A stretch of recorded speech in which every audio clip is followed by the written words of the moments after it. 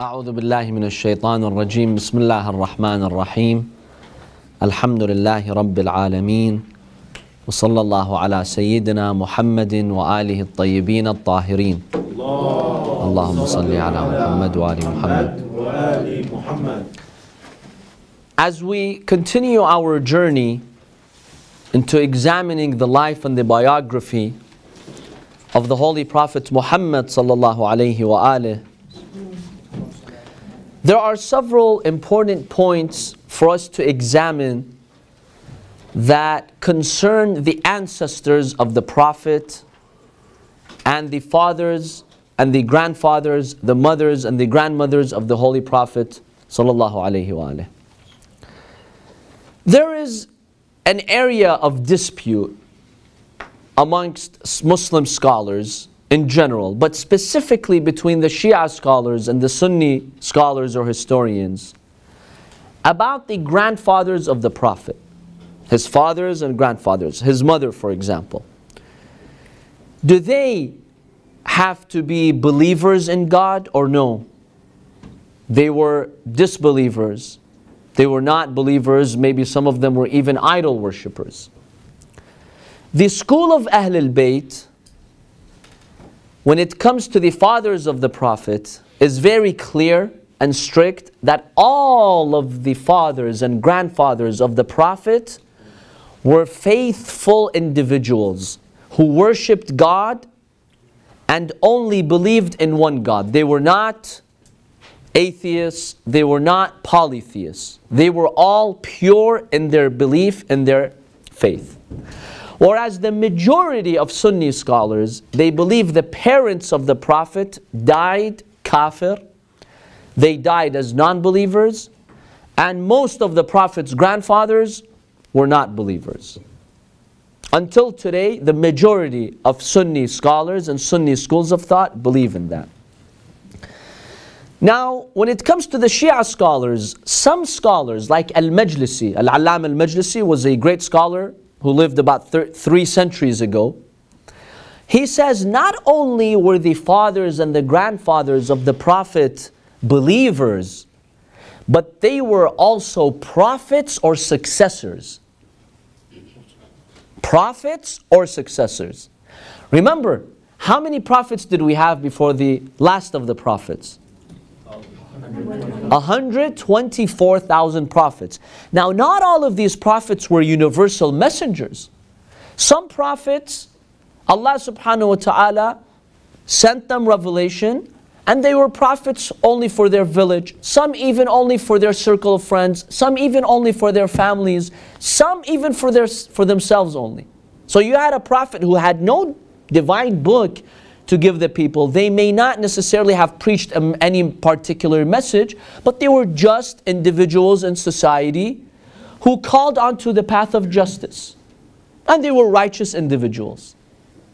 So Al-Allam Al-Majlisi says, according to the ahadith that he has researched, the fathers and the grandfathers of the Prophet were all not only believers, but special believers. They were prophets. Many of them received revelation from God. So even Abdul Muttalib, the grandfather of the Prophet, he was a prophet, but not a universal prophet. He did receive some sort of divine inspiration or revelation from Allah subhanahu wa ta'ala.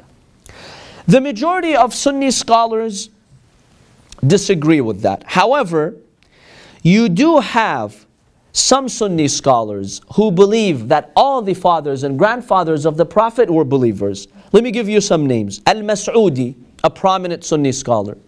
Ya'qubi, a prominent Sunni scholar. Al-Razi, prominent Sunni scholar. Suyuti, a prominent Sunni scholar. In fact, As-Suyuti wrote a number of books or booklets to prove that the grandfathers and the fathers of the Prophet were all pure and believers in God. So the Shia school of thought unanimously says the grandfathers of the Prophet all the way to Ibrahim. All the way to Ibrahim, because the Prophet is one of the descendants of Ibrahim. Ibrahim is the great-grandfather of the Prophet.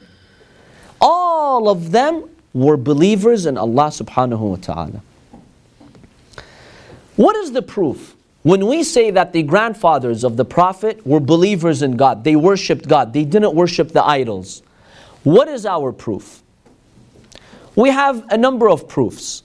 First of all, we the Shia, we have hadiths. If you open our books of hadith, we have numerous hadiths from the Imams of Ahlul Bayt, peace be upon them, specifically from Al-Imam As-Sadiq alayhi salam, that states all the fathers and grandfathers, the ancestors, the direct ancestors of the Prophet were believers in God.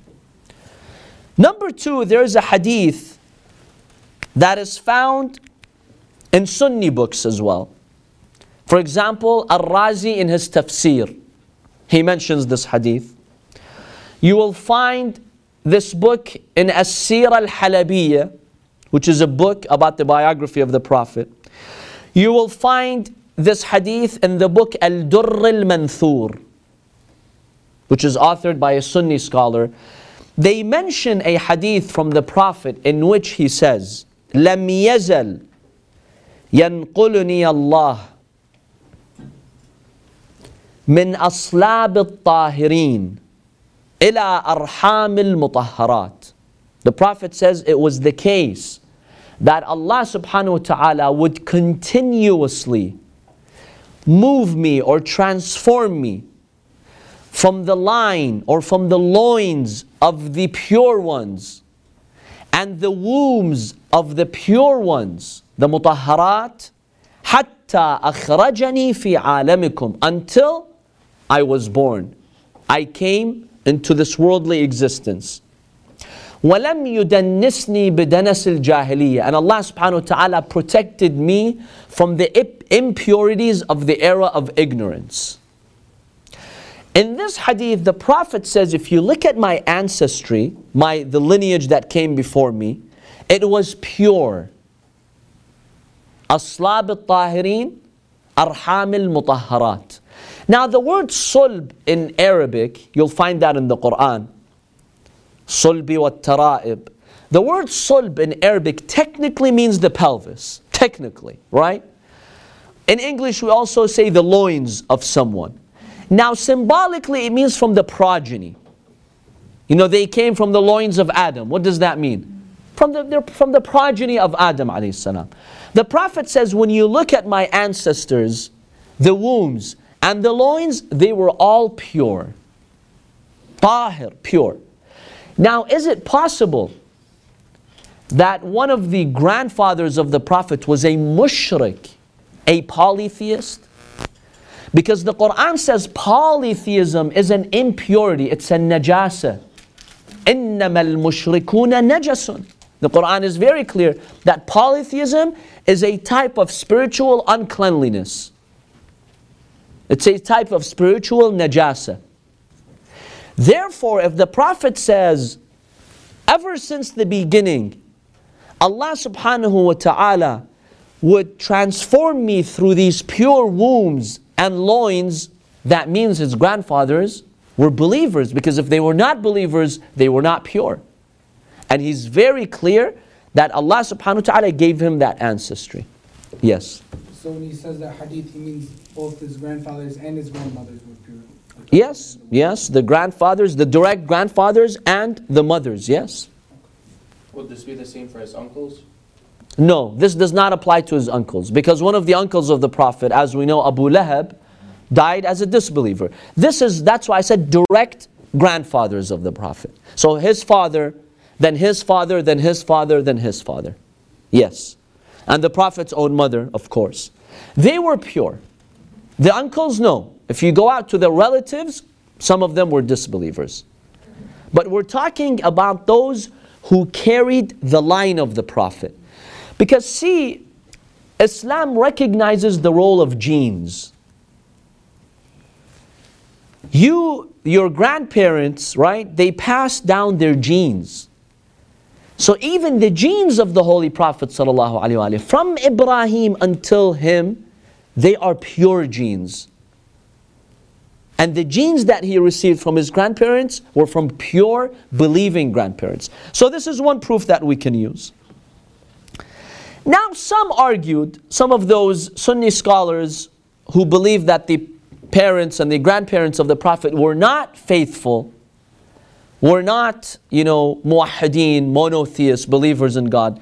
They said what the Prophet means by this hadith, that I come from pure wombs and pure loins, he's talking about the grandfathers who were legitimate. Meaning, none of my grandfathers were illegitimate sons. None of them came out of wedlock. That's what he was meaning, that my ancestors are pure in that sense. So they were not believers, however, they were legitimate children to their parents. None of them came as a result of adultery, for example. But there's no reason for us to specify the meaning of purity here. The Prophet is saying a general statement, the pure wombs and the pure loins. Why should we restrict it to this type of purity only? It applies to other types of purity. So this is proof number one. Proof number two, verses 218 and 219 of Surah Ash-Shu'ara. Allah subhanahu wa ta'ala says, الَّذِي يَرَاكَ حِينَ تَقُومُ. Allah subhanahu wa ta'ala is the one who sees you when you stand. Allah is witnessing and watching. وَتَقَلُّبَكَ فِي السَّاجِدِينَ. وَتَقَلُّبَكَ فِي السَّاجِدِينَ.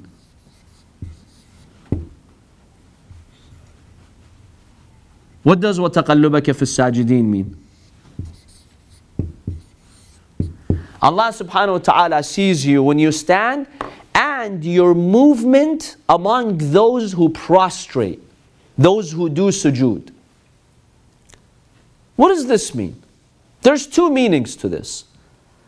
Those who said that the Prophet's grandfathers were not believers, they say, yeah, the meaning of this verse is that Allah sees you when you're standing and also when you're doing sujood with the sajideen, with those people who pray around you. However, we have a hadith from Ibn Abbas, from Al-Imam Al-Baqir alayhi salam, from Al-Imam Al-Sadiq alayhi salam, that explains a deeper layer to this verse. This is saying, تَقَلُّبَكَ فِي السَّاجِدِينَ, is that when Allah subhanahu wa ta'ala had decreed that you would be from this progeny of Ibrahim alayhi salam, Allah had you move from the wombs and the loins of those who were sajid, of those who would prostrate to Allah subhanahu wa ta'ala. So sajideen is a reference to his grandparents, to his grandfathers. They were the sajideen, those who prostrated and worshipped God. Allah subhanahu wa ta'ala had you move through their lineage, through their wombs, through their loins. If you find this idea confusing, let me just say this briefly, that when Allah subhanahu wa ta'ala created Adam alayhi salam, Allah subhanahu wa ta'ala also created every human being in the form of dhar, in the form of an atom. Your existence before you were born started with Adam alayhi salam. Yes, you still didn't have a soul attached to you physically yet. However, Allah subhanahu wa ta'ala created that initial seed of your existence. Allah subhanahu wa ta'ala put all of that in the back of Adam. There's a verse on that. Allah subhanahu wa ta'ala says, and remember when Allah subhanahu wa ta'ala took the covenant from the progeny of Adam when they were in his back, or when they were in the backs of their fathers. So there's a lot of discussion as to what that means. However, the seed, the origin of our existence started when Allah subhanahu wa ta'ala created Adam. And let's say maybe some scientists today could help us by shedding light on genes. Maybe our genes were all implanted in Adam alayhi salam, the father of humans.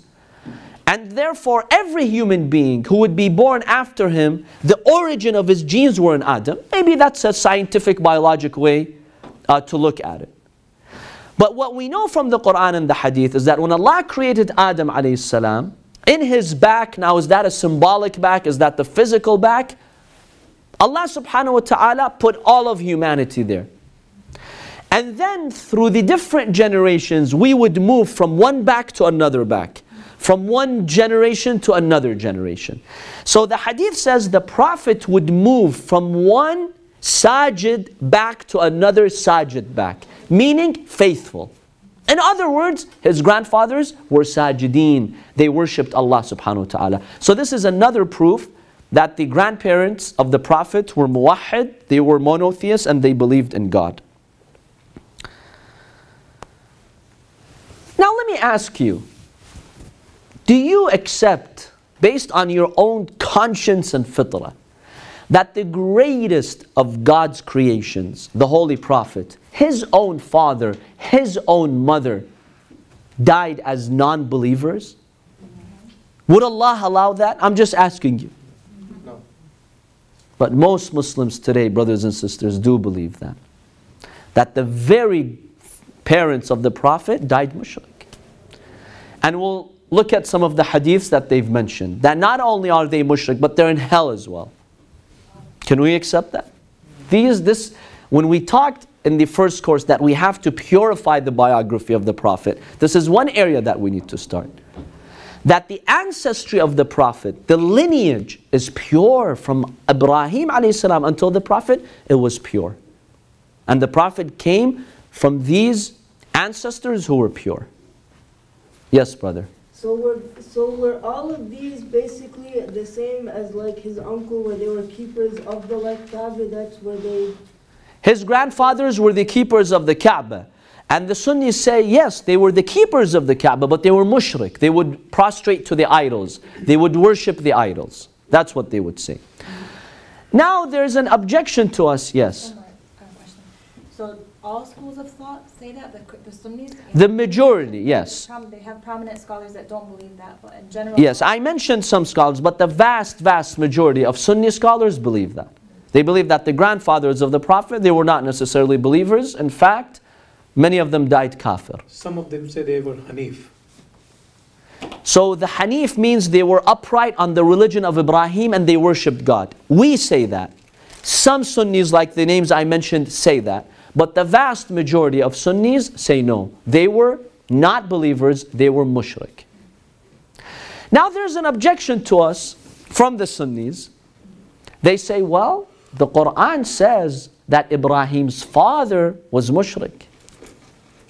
The Quran says Ibrahim's father, Azar, initially, Ibrahim promised him that if you follow the right path and you worship God and you distance yourself from the idols, I will do istighfar for you. I will do forgiveness. But then when it became clear to him that he was insisting on worshiping the idols, he condemned him. He condemned him in the sense that he distanced himself from him. And the Quran says that he was a mushrik. So see, we have a verse in the Quran that the father of Ibrahim, now the father of Ibrahim is also the grandfather of who? The Prophet, right? Because the Prophet comes from that lineage. The Prophet is a descendant of Ibrahim. So if the father of Ibrahim, according to the Quran, was a mushrik, there you have a great-great-grandfather of the Prophet who was mushrik. So they're objecting to us and say, okay, there's proof from the Quran. So why do you make it seem as if, this is so outrageous when the Quran actually speaks about it? What is the answer to that? The answer to that, Azar, as the Quran mentions him, وَإِذْ قَالَ إِبْرَاهِيمُ لَأَبِيهِ Azar. The Quran says when Ibrahim said to his father Azar. Azar was not the biological father of Ibrahim. He was either his uncle, according to most historical traditions, or some weak traditions say he was his maternal grandfather. So it wasn't his direct grandfather, his maternal grandfather. It was not his direct grandfather. That's fine. If one of your maternal grandfathers, for example, is, not a believer, that's not an issue. They don't, all of them have to be believers. But your direct fathers and grandfathers have to be believers. So, historical accounts tell us that Azar was his uncle. He was his stepfather. The name of the father of Ibrahim was Taruch, not Azar. His name was Taruch. Now because he died when Ibrahim was young, who took care of him? He grew up in the care of his uncle Azar. And that's why the Quran calls him Ab, father, because he took care of him. And in Arabic, the one who takes care of you, like your stepfather or your uncle, we call him father. So he was not his father, he was actually his uncle. That's our first rebuttal. Number two, and this is a very strong one, we see that in Surah Ibrahim, verse 42, Ibrahim, when he would have that discussion with his uncle Azar, it was when he was young, when his youth, because he was taking care of him. He was young. Let's say a teenager and then in his 20s probably. Surah Ibrahim, verse 42, talks about Ibrahim in his old age, after he had Ismail and Ishaq. In Surah Ibrahim, verse 42, he makes a dua. He makes a prayer. What does that prayer say? رَبِّ اغْفِرْ لِي وَلِوَالِدَيَّ وَلِلْمُؤْمِنِينَ يَوْمَ يَقُومُ الْحِسَابِ. See, initially he promised his uncle, Azar, that I'll do istighfar for you. I'll ask God to forgive you. When it became clear to him that he is insisting on his disbelief, Allah told Ibrahim, you cannot do istighfar for him anymore, because now he's rejecting the truth. So Ibrahim stopped. According to the Quran, Ibrahim stopped doing istighfar for his uncle Azar. Now at the end of his life, Ibrahim is doing the dua, oh Allah, Allahumma ghfirli, have forgiveness on me and my biological parents. See, when the Quran refers to Azar, it uses the word ab, father. Father is general. In fact, the hadith says your teacher is also your father. Your father-in-law is also your father, symbolically. Ibrahim, when he does this dua for his parents, he doesn't say my father, لأبوي. He says walidayya. The word walid in Arabic is only used to refer to your biological father, because technically walid means the one who gives birth. Walida is my mother who gave birth to me, and my father, the walid, is the one who gave birth to me because he's my father. He was the cause of my birth. So Ibrahim does istighfar for his parents. But wait, if Azar was mushrik and he was his father, how did he do istighfar? This tells you that his walid, his biological father, was mu'min, was a believer, and hence he did istighfar. Because the Quran prohibited Ibrahim from doing istighfar to that other father, which is his uncle. So the ancestors of the Prophet, his direct ancestors, they were actually pure individuals who believed in God. Now you will find a hadith in the book of Muslim, Sahih Muslim. Until today there is a hadith. A man asked the Prophet ﷺ, where is my father? He had become Muslim. His dad died as a mushrik, as a polytheist. And he came to the Prophet. He asked him, where is my father? According to Muslim, you know what the Prophet answered? The Prophet told him, Inna abi wa abaka fin-nar. Both our parents, my dad, your dad, they're in hell. They're burning in hell. The Prophet says that? The Prophet says that according to Sahih Muslim. And this is considered one of the most authentic Sunni books. We have a problem here. Is this how we honor the Prophet? Is this our love and respect for Rasulullah, the greatest messenger of God? What's the hadith number? I can give you the page number because different versions. In the group, I can send you the reference. The Prophet tells him, don't worry, my dad's also burning in hell, not just your dad. Is that even how a Prophet talks? If someone comes and asks about their parents, the Prophet, when you say that to someone, you just destroy them, you demoralize them. The Prophet didn't have such character. Even if his dad was in hell, the Prophet's not going to say this in front of others and make him feel hurt. In fact, there's a verse in the Quran. Some of these people came and asked, what happened to our ancestors from the mushrikeen? You know what the Quran says? It doesn't give them the answer. لا تسألوا عن أشياء إن تبد لكم تسؤكم. Allah says, don't ask these questions that when you'll get the answer, it'll be upsetting. Even God refused to answer. When they asked about their ancestors, the mushrikeen, Allah said, just be quiet, don't ask. So the Prophet is going to tell him, oh, my dad's burning in hell just like your dad's burning in hell. This is unacceptable. Unfortunately, we have such hadiths in our books. How they found their way into our books, God knows.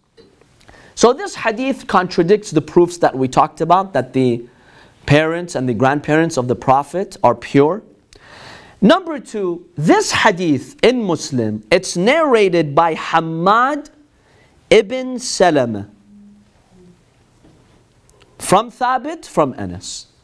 There's another version of the hadith which is narrated by Muammar, a narrator by the name of Muammar, not Muammar Gaddafi, another Muammar at the time of those early Muslims.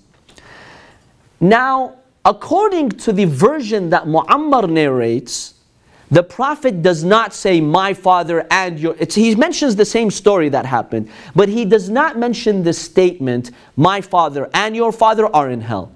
And the scholars of biography, they say that Muammar was more trustworthy than Hammad. He was more trustworthy. Hammad wasn't that trustworthy. So the narration of Hammad has an issue. Maybe it was inserted. Muammar was more precise and more trustworthy. He doesn't mention this line. Where did Hammad bring this line from? So it tells you that some forgery happened there when it came to some of these hadiths. Both in Sahih Muslim? Or both hadiths in the same? No, the second one, Muammar, is found in other sources, but it's also more authentic. Muslim, he narrates this. Furthermore, the majority of Sunni scholars, they believe that those who died in the Fatra is an era in which you did not have a known universal messenger. It's the 500 years between Jesus ﷺ and the Prophet. We call this the what? The Fatra. Many Sunni scholars believe if someone dies in the Fatra, even if they die as pagans, unbelievers, because there was no apparent messenger, right? God forgave them and they did not go to hell. Now these ancestors of the Prophet, when did they die? Before Islam, right? I mean, Abdullah, the father of the Prophet, he died before Islam. So he died in the Fatra. So according to your beliefs, those who die in that era should not go to hell. Right? Except if someone is a criminal and they committed acts of injustice and they killed people, that's a different issue. None of the grandfathers of the Prophet did that. But just because someone had the wrong belief, according to Sunni scholars, the majority of them, they say they did not go to hell. So how does Muslims say that the father of the Prophet is in hell? Didn't he die in the Fatra? So that's another clue, piece of evidence that this hadith is forged. It's not correct. Now the question, the very important question is, by the way, interestingly, just to finish that, some scholars, Sunni scholars found this, okay, this is too much. The Prophet saying my own dad is in hell. So they said when he said Abi, my dad, he meant his uncle Abu Talib. His uncle Abu Talib, the father of Imam Ali. He meant him, he's in hell. Subhanallah. If you want to use the word uncle and not father, the Quran clearly states Abu Lahab is in hell. Right? Tabbat yada Abi Lahabin wa tab. Sayasla naran. The Quran says Abu Lahab will go to hell. They left Abu Lahab, but they stuck to Abu Talib. You see that? Subhanallah. It shows you there's a lot of politics in these hadiths. Now the important question, yes? So I have two questions. The reason for saying that Prophet's father was in hell, and for forging this hadith, is it to raise the status of the caliphs after the Prophet, or maybe bring down Prophet to their status? This is what I'll be mentioning right now. And the second question was, we said the similar tradition was narrated by Muammar, but it doesn't show the reply of the Prophet, what Prophet replied. No, it shows the story and what the Prophet said. The Prophet was talking to that man, but he never said, my father is in hell. He does not mention that statement that my dad and your dad are in hell. The Prophet says something else in that hadith. He gives him a different reply, which tells you there's some discrepancy here. You know, why didn't Muammar, who's more reliable and trustworthy, say this sentence? Tells you there's a discrepancy here. Now the Sunnis, they accept that other hadith of Muammar, and they also accept these. We're saying this is just a clue that shows you there's some discrepancy. Now the question is, why did they forge these hadiths about the Prophet's grandparents being kafir? Why? Several reasons. One of them, most of the companions, if not all, except Imam Ali and the Prophet, their fathers and grandfathers were what? Pagans. They were pagans. And they wanted to not give special status to Ahlul Bayt by saying their grandfathers are pure and our grandfathers were pagans, so they forged these hadith. Bani Umayyah, for example.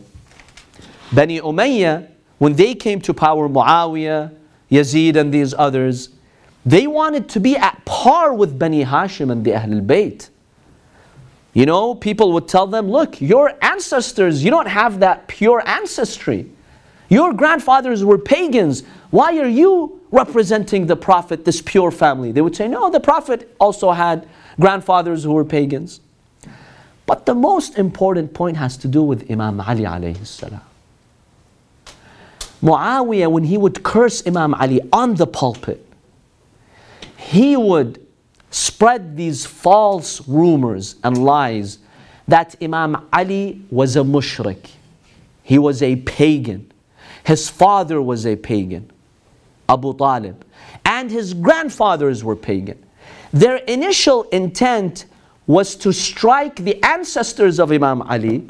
But because Imam Ali and the Prophet have the same ancestors because they were cousins, they also struck the Prophet. So the real reason was to attack Imam Ali alayhi salam.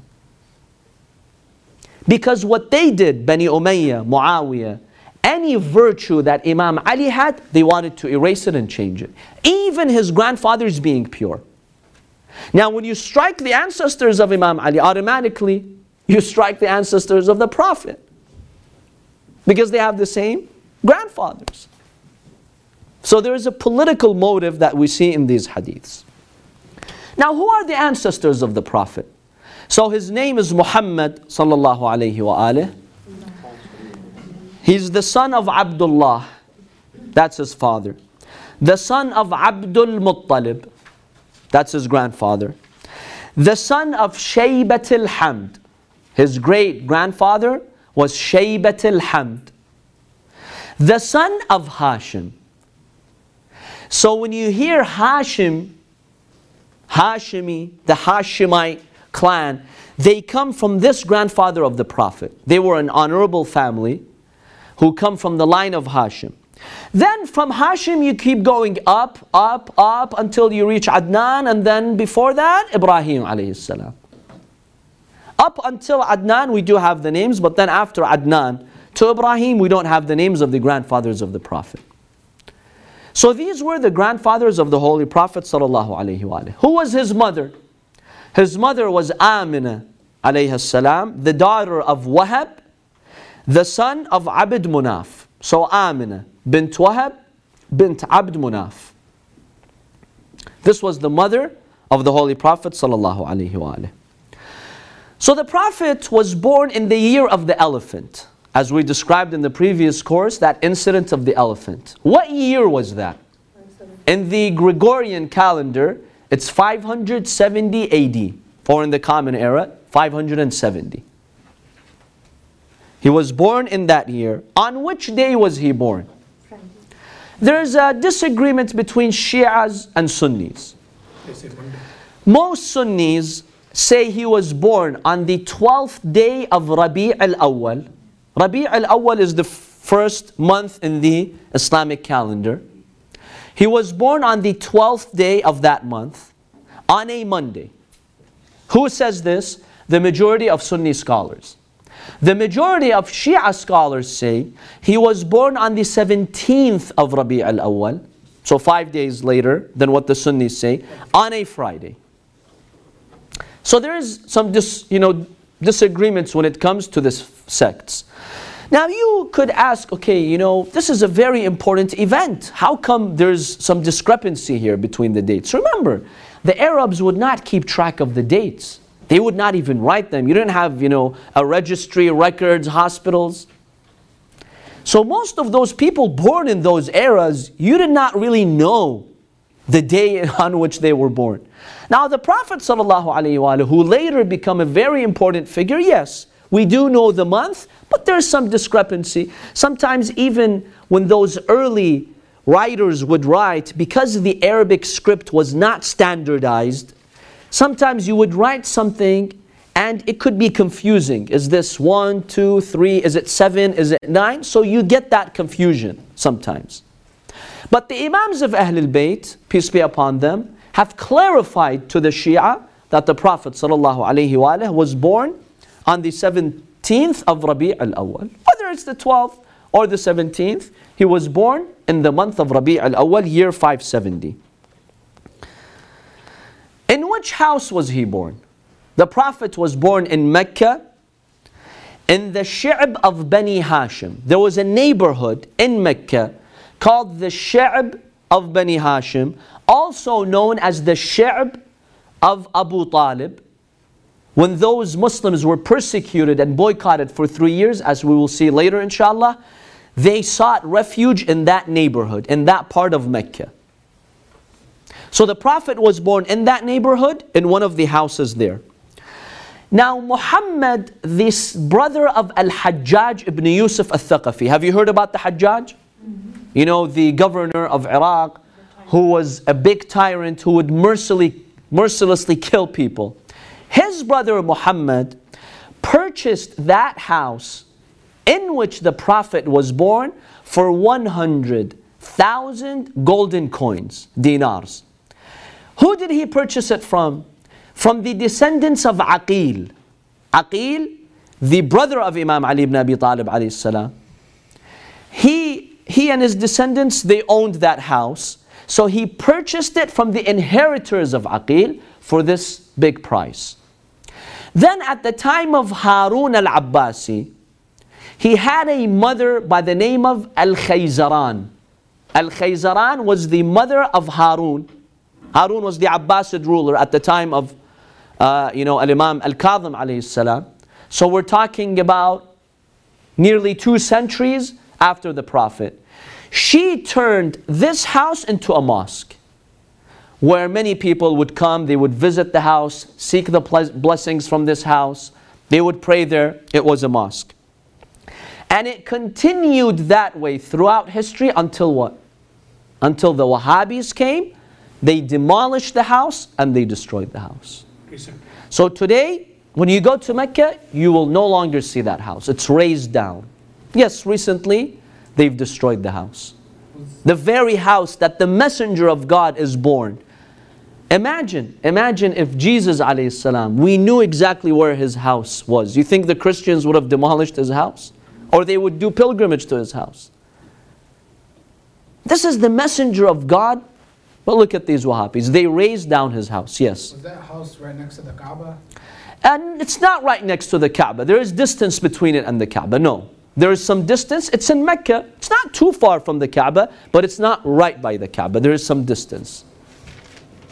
So they razed down the house, unfortunately, and we no longer have the honor to go and visit the house of the Prophet sallallahu alaihi wasallam. They built the bathrooms, public bathrooms? Yes, they have this complex and it's close to the bathrooms. Yeah, they have no respect for the Prophet of Islam.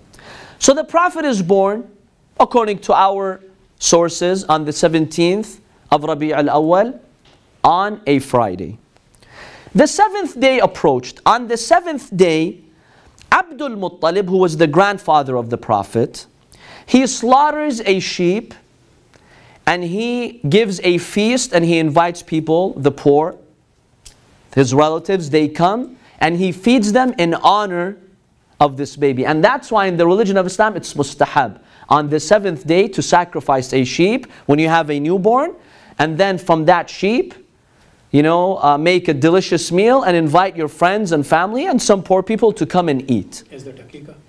That's the aqiqah, yes. We call that aqiqah. So Abdul Muttalib did that for the Prophet. And then at that ceremony, at that feast, Abdul Muttalib gave the Prophet his name.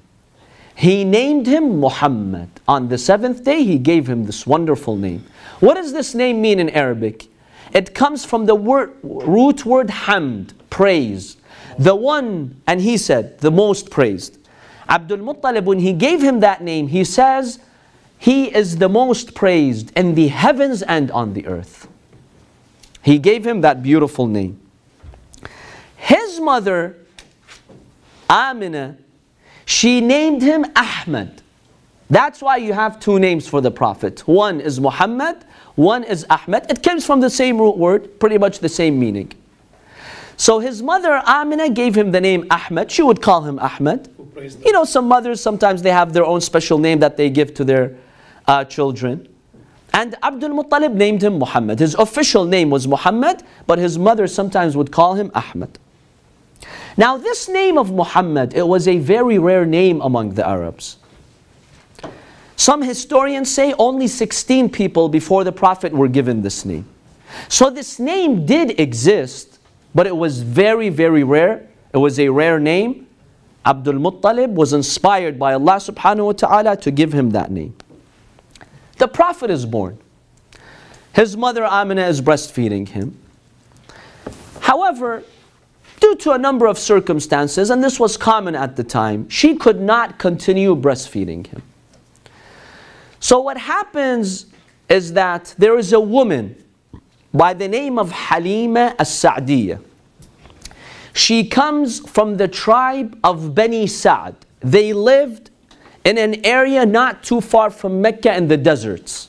They were Bedouins. She, along with her friends, she comes and visits Mecca in search of a baby to breastfeed. Because this was common at the time. Many women, one of the ways in which they would make a living, if she was pregnant and she had a child, and she could breastfeed another child, she had, that extra milk to breastfeed another child, she would come to the city, adopt a child, breastfeed that child, and in return, get a compensation for that. So they would be paid by the family of that child to breastfeed. So Halima Sa'diyah comes when the Prophet is born, not too long after the Prophet is born. Our sources are not that clear. Some say a week after he was born. Some say several months after he was born. But when he was a newborn infant, she comes looking for a baby. She stumbles on this family. She comes across the family of the Prophet. Now, Abdul Muttalib and the mother of the Prophet, Amina, it seems from our sources they were inspired that when this woman by the name of Halima comes from the tribe of Bani Sa'd, then she is the appropriate woman to have the Prophet grow up in her arms and breastfeed from her. So Halima Sa'diyah, she comes, she makes an agreement, Abdul Muttalib offers to her. He tells her, would you like to breastfeed my grandson? In return for a wage, she accepts, so she takes the Prophet. Now there is a hadith that is found in Sunni sources that says before Halima Sa'diyah took the Prophet to breastfeed him, there was another woman who breastfed him. So initially for a few days, 3-4 days, his mother breastfed him. Then because she was so weak, she could not breastfeed him. She did not have enough milk. There was a woman by the name of Thawbiyah. Her name was Thawbiyah. Thawbiyah was a slave, a female slave, owned by Abu Lahab. Abu Lahab is who? The uncle of the Prophet. He owned Thawbiyah. Thawbiyah came she breastfed the Prophet for a number of days before Halima came. And some sources indicate that Thawbiyah, she went to Abu Lahab, her master. She gave him the news that you now have a new nephew. His name is Muhammad and he is born. He got happy, Abu Lahab, according to this tradition, and he set her free. Now, some of our scholars, in examining this hadith, they have an issue with it. They say that's not true. This probably did not happen. First of all, Abu Lahab did not set her free. We know that Thawbiyah, she lived until the time of Islam, until 50 years later, and it was around the time of Hijrah that she was released and she became free. And we don't even know if she really became Muslim or not. There are no authentic narrations that tell us she was a believer in God. And our scholars believe that if Allah wants His Prophet to be breastfed by a woman, she has to be a woman of faith, not a woman who would worship the idols. Because that has an impact. You know, what you feed the baby, it has a big impact. Halima was a faithful woman in God. She did not worship the idols. So some scholars have an issue with this hadith, but Sunni scholars and some Shia scholars do accept that. That the mother of the Prophet, Amina, she breastfed him for a number of days. Then Thawbiyah breastfed him for a number of days. Then Halima Sa'diyah came and she took care of the Prophet. Is it on the basis of this tradition that we get a tradition saying that Abu Lahab is not punished in the hell? There is a Sunni, yes, there is a hadith in Sunni books that say because when he was informed that the Prophet was born, he got happy and he set her free. Allah subhanahu wa ta'ala, while he's in hell, on some days, for instance, or sometime, He will remove the punishment because Abu Lahab became happy for the Prophet. There is a hadith, like I said, it's in Sunni sources, it's not in our sources, so we really don't know the authenticity of it. We cannot confirm the authenticity of that hadith. Does Allah really work like that? Like, it doesn't make sense. Well, they're saying in honor of the Prophet. The Sunnis would say, just to honor the Prophet. At the end of the day, even though he was a disbeliever, but because he became happy for a Prophet of God, and he did a good deed by setting her free, then Allah will reduce the punishment. So that's their philosophy. And the example they give for this hadith is of Zulaykha, that she had the love of Prophet. On just by mentioning his name, she got this love, and that is why she was... Yeah, but the difference between that and Zulaykha is that Zulaykha's love for the Prophet guided her to believe in God and the Prophet, so she repented. Abu Lahab did not repent. He died as a disbeliever, and the Quran is clear that he went to hell. سَيَصْلَى نَارًا ذَاتَ لَهَبٍ. He will go to hell. So is this Muslims hadith? So this hadith is found in Sunni sources. It's not in our sources, about Thawbiyah. In Muslim or Bukhari? And in many Sunni sources. You will find them in many Sunni sources, not just one particular source. So Halima, she comes and she takes care of the Holy Prophet sallallahu alaihi wasallam. The life of Halima changes when she adopts this new baby. And when I say adopt, meaning she took care of this baby, the blessings of God increased on her. The blessings of Allah multiplied. Her family became richer. The barakah of Allah subhanahu wa ta'ala was experienced by her and her family members. How long did she take care of him? 5 years. For about 5 years, she took care of him. Now the breastfeeding is only 2 years. After she breastfed him for 2 years, she took him back to Mecca, because they had an agreement that you would breastfeed this child for 2 years. When she took him back to Mecca, she was so attached to the baby, she begged Amina, the mother of the Prophet, please let me keep him. I want to raise him. I want to keep him.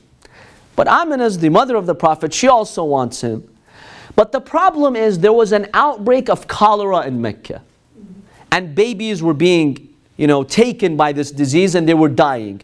So Amina feared for the life of this newborn. And Halima, who was a good woman, was begging her, so she accepted. She said, okay, you can keep him for some more time until we're done with this disease. Yes. This was done like purposely though, so that he wouldn't be raised in that like environment with the diseases and the way that the people acted. To keep him in a more pure environment. Now, that's a good point. Why in that time, why was it customary for some Meccan prominent families to have their children be taken by a woman who breastfeeds him in the desert? Why? For two reasons. One, health reasons. When you're in an open desert, it's a healthier lifestyle, fresher air, less diseases, less bacteria. In the city, there's more diseases. Number two, another reason had to do with eloquence. When you're in the desert only amongst Arabs, they speak perfect Arabic. So the child grows up to speak perfect Arabic. Whereas in Mecca, you had foreigners who would be there, some of them would settle there, and sometimes some things would be added to the Arabic language. So a child growing up in Mecca would not be as eloquent as a child growing up in a tribe which is kind of isolated from the big city. So that was another reason why the Meccans would do that. So it was very common. Don't be surprised, how could the mother of the Prophet have him leave the city of Mecca? No, this was actually a very common practice. So she takes him for 5 years. Now there's another instant where she brings him to Mecca. So twice during those 5 years she brings him to Mecca. One is at the end of the 2 years. One later on, a group of Ethiopian Christian scholars from Ethiopia, they're passing by, they come across the village of Halima Sa'diyah and the tribe of Bani Sa'd. They see this young child, maybe he was 4 or 5 at the time. They see the signs of prophethood on him, on his shoulder, on his face. They had read in their Bible that the last prophet who will emerge from Arabia has these signs. So when they see these signs, they wanted to take him to Ethiopia, to raise him there, so that the final prophet will be from their own tribe, from their own city. Halima got scared that maybe they would kidnap him, so she quickly came to Mecca for some time until they left. And that's the second time that he saw his mother. Now there's a very disturbing story that Sunni sources narrate when it comes to the Prophet in the tribe of Bani Sa'd with Halima. So the Prophet was in that village growing up those 5 years. There are hadiths in Bukhari, in Muslim, and many Sunni sources that say one day the Prophet was playing with the kids when suddenly Jibreel comes. He holds the Prophet, he splits his chest open like a surgical operation. He tears it up, he tears his chest, he cuts his chest, he takes out the heart of the Prophet. There was a clot on the heart of the Prophet. A ghudda. What do you call a ghudda? Lymph node? A lymph node. A type of clot on the heart of the Prophet. He takes that ghudda, he cuts that clot. Then he takes the heart of the Prophet, he washes it with Zamzam water in a golden plate, container. And then he puts the heart back, then he stitches his chest, and he goes back playing. But now the Prophet is traumatized, his face is yellow. The kids run to Halima and they tell her, Muhammad's dead. Your child is dead. So she rushes and she sees these marks on his chest, but he was okay. Who narrates this?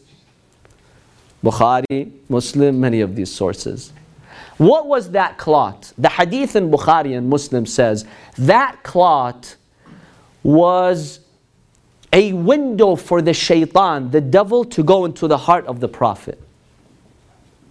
The lot of the shaitan, hadl al-shaitan, as the hadith says. So Jibreel wanted to save the Prophet from the devil, from Satan. So he came and he cut that clot.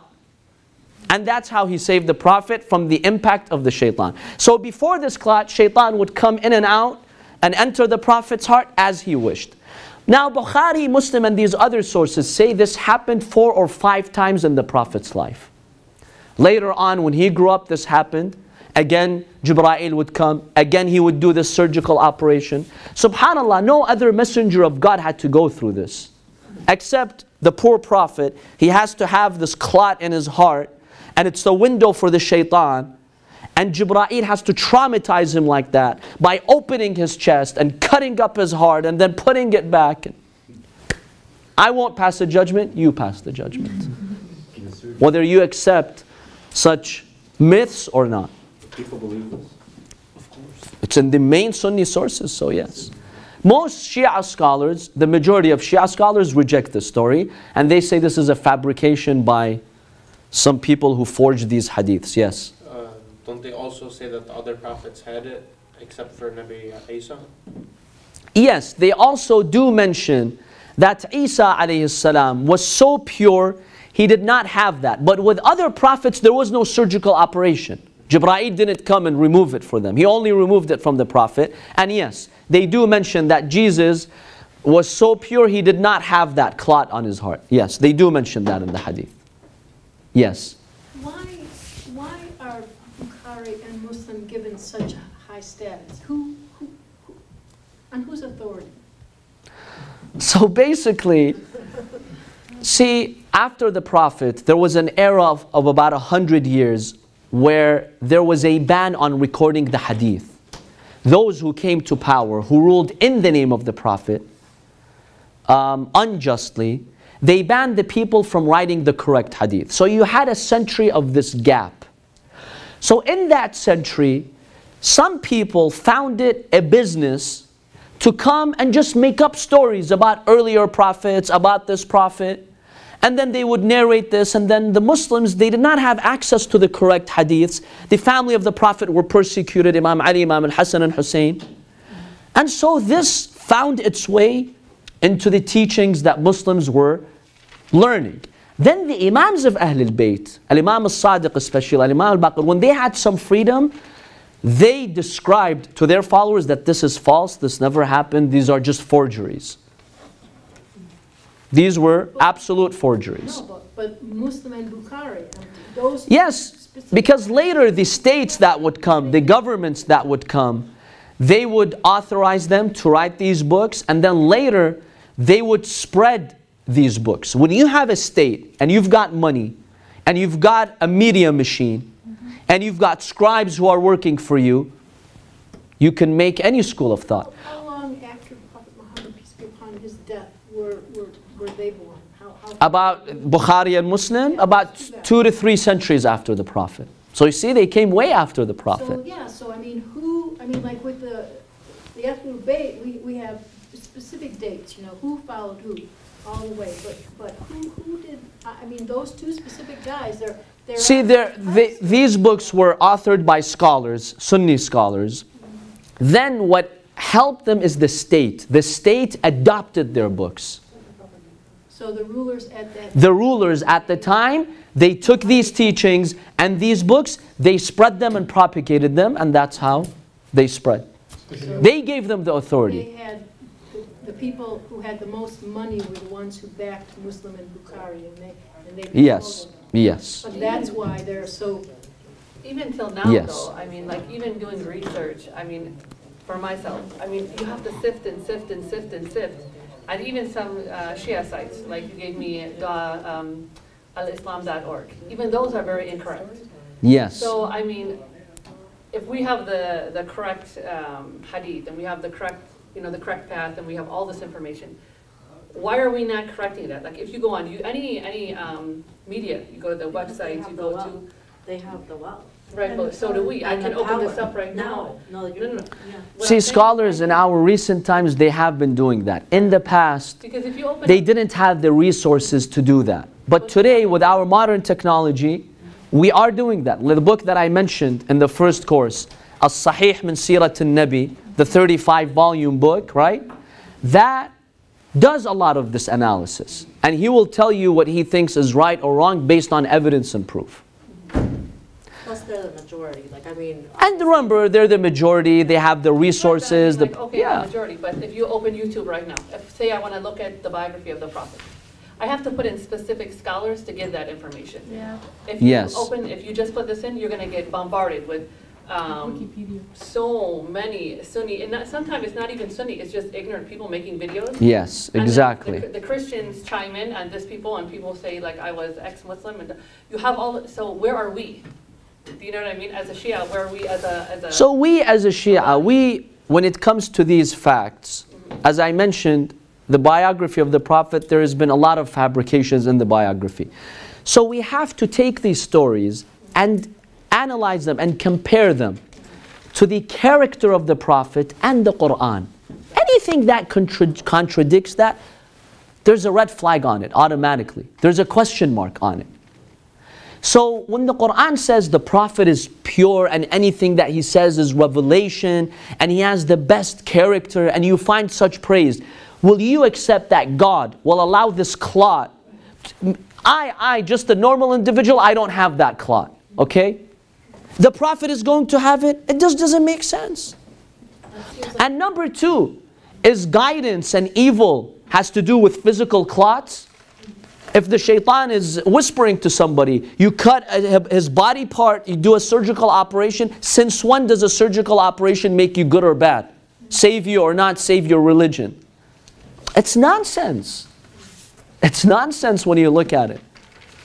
So, these were fabrications, unfortunately, that we find in the biography of the Holy Prophet sallallahu alaihi wasallam. So the Quran is very clear that the true servants of God, the shaitan has no authority. Inna ibadi laysa laka alayhim sultan. Allah clearly tells the devil, my true servants, you have no access to them. But haram, the Rasul, the shaitan did have access to him, but Jibreel had to do these surgical operations 4 or 5 times to save the Prophet. So, Sayyid, basically what they're saying is that he's not like pure, he's not like, like infallible as a prophet. Yes, they don't fully believe in his full infallibility and full purity. They do believe he was pure, but not as pure as we, the followers of Ahlul Bayt, say. But then how does that make sense if he's like a prophet? No, that's not going to make sense. Why would God choose a prophet? Exactly. Why would God choose a boy like that who has this? I mean, if you read like page by page, that page contradicted that page, and you exactly. Really go through it. There are contradictions. There are many contradictions in these books. So this is the life of the Prophet, 5 years with Halim as-Sa'diyah. Inshallah, on Saturday in the following course, we will quickly go through his parents. Abdullah, in what circumstances did he pass away? And the mother of the Prophet sallallahu alaihi wasallam. Then we'll continue into the biography of the Prophet. وصلى الله على سيدنا محمد وآله الطيبين الطاهرين.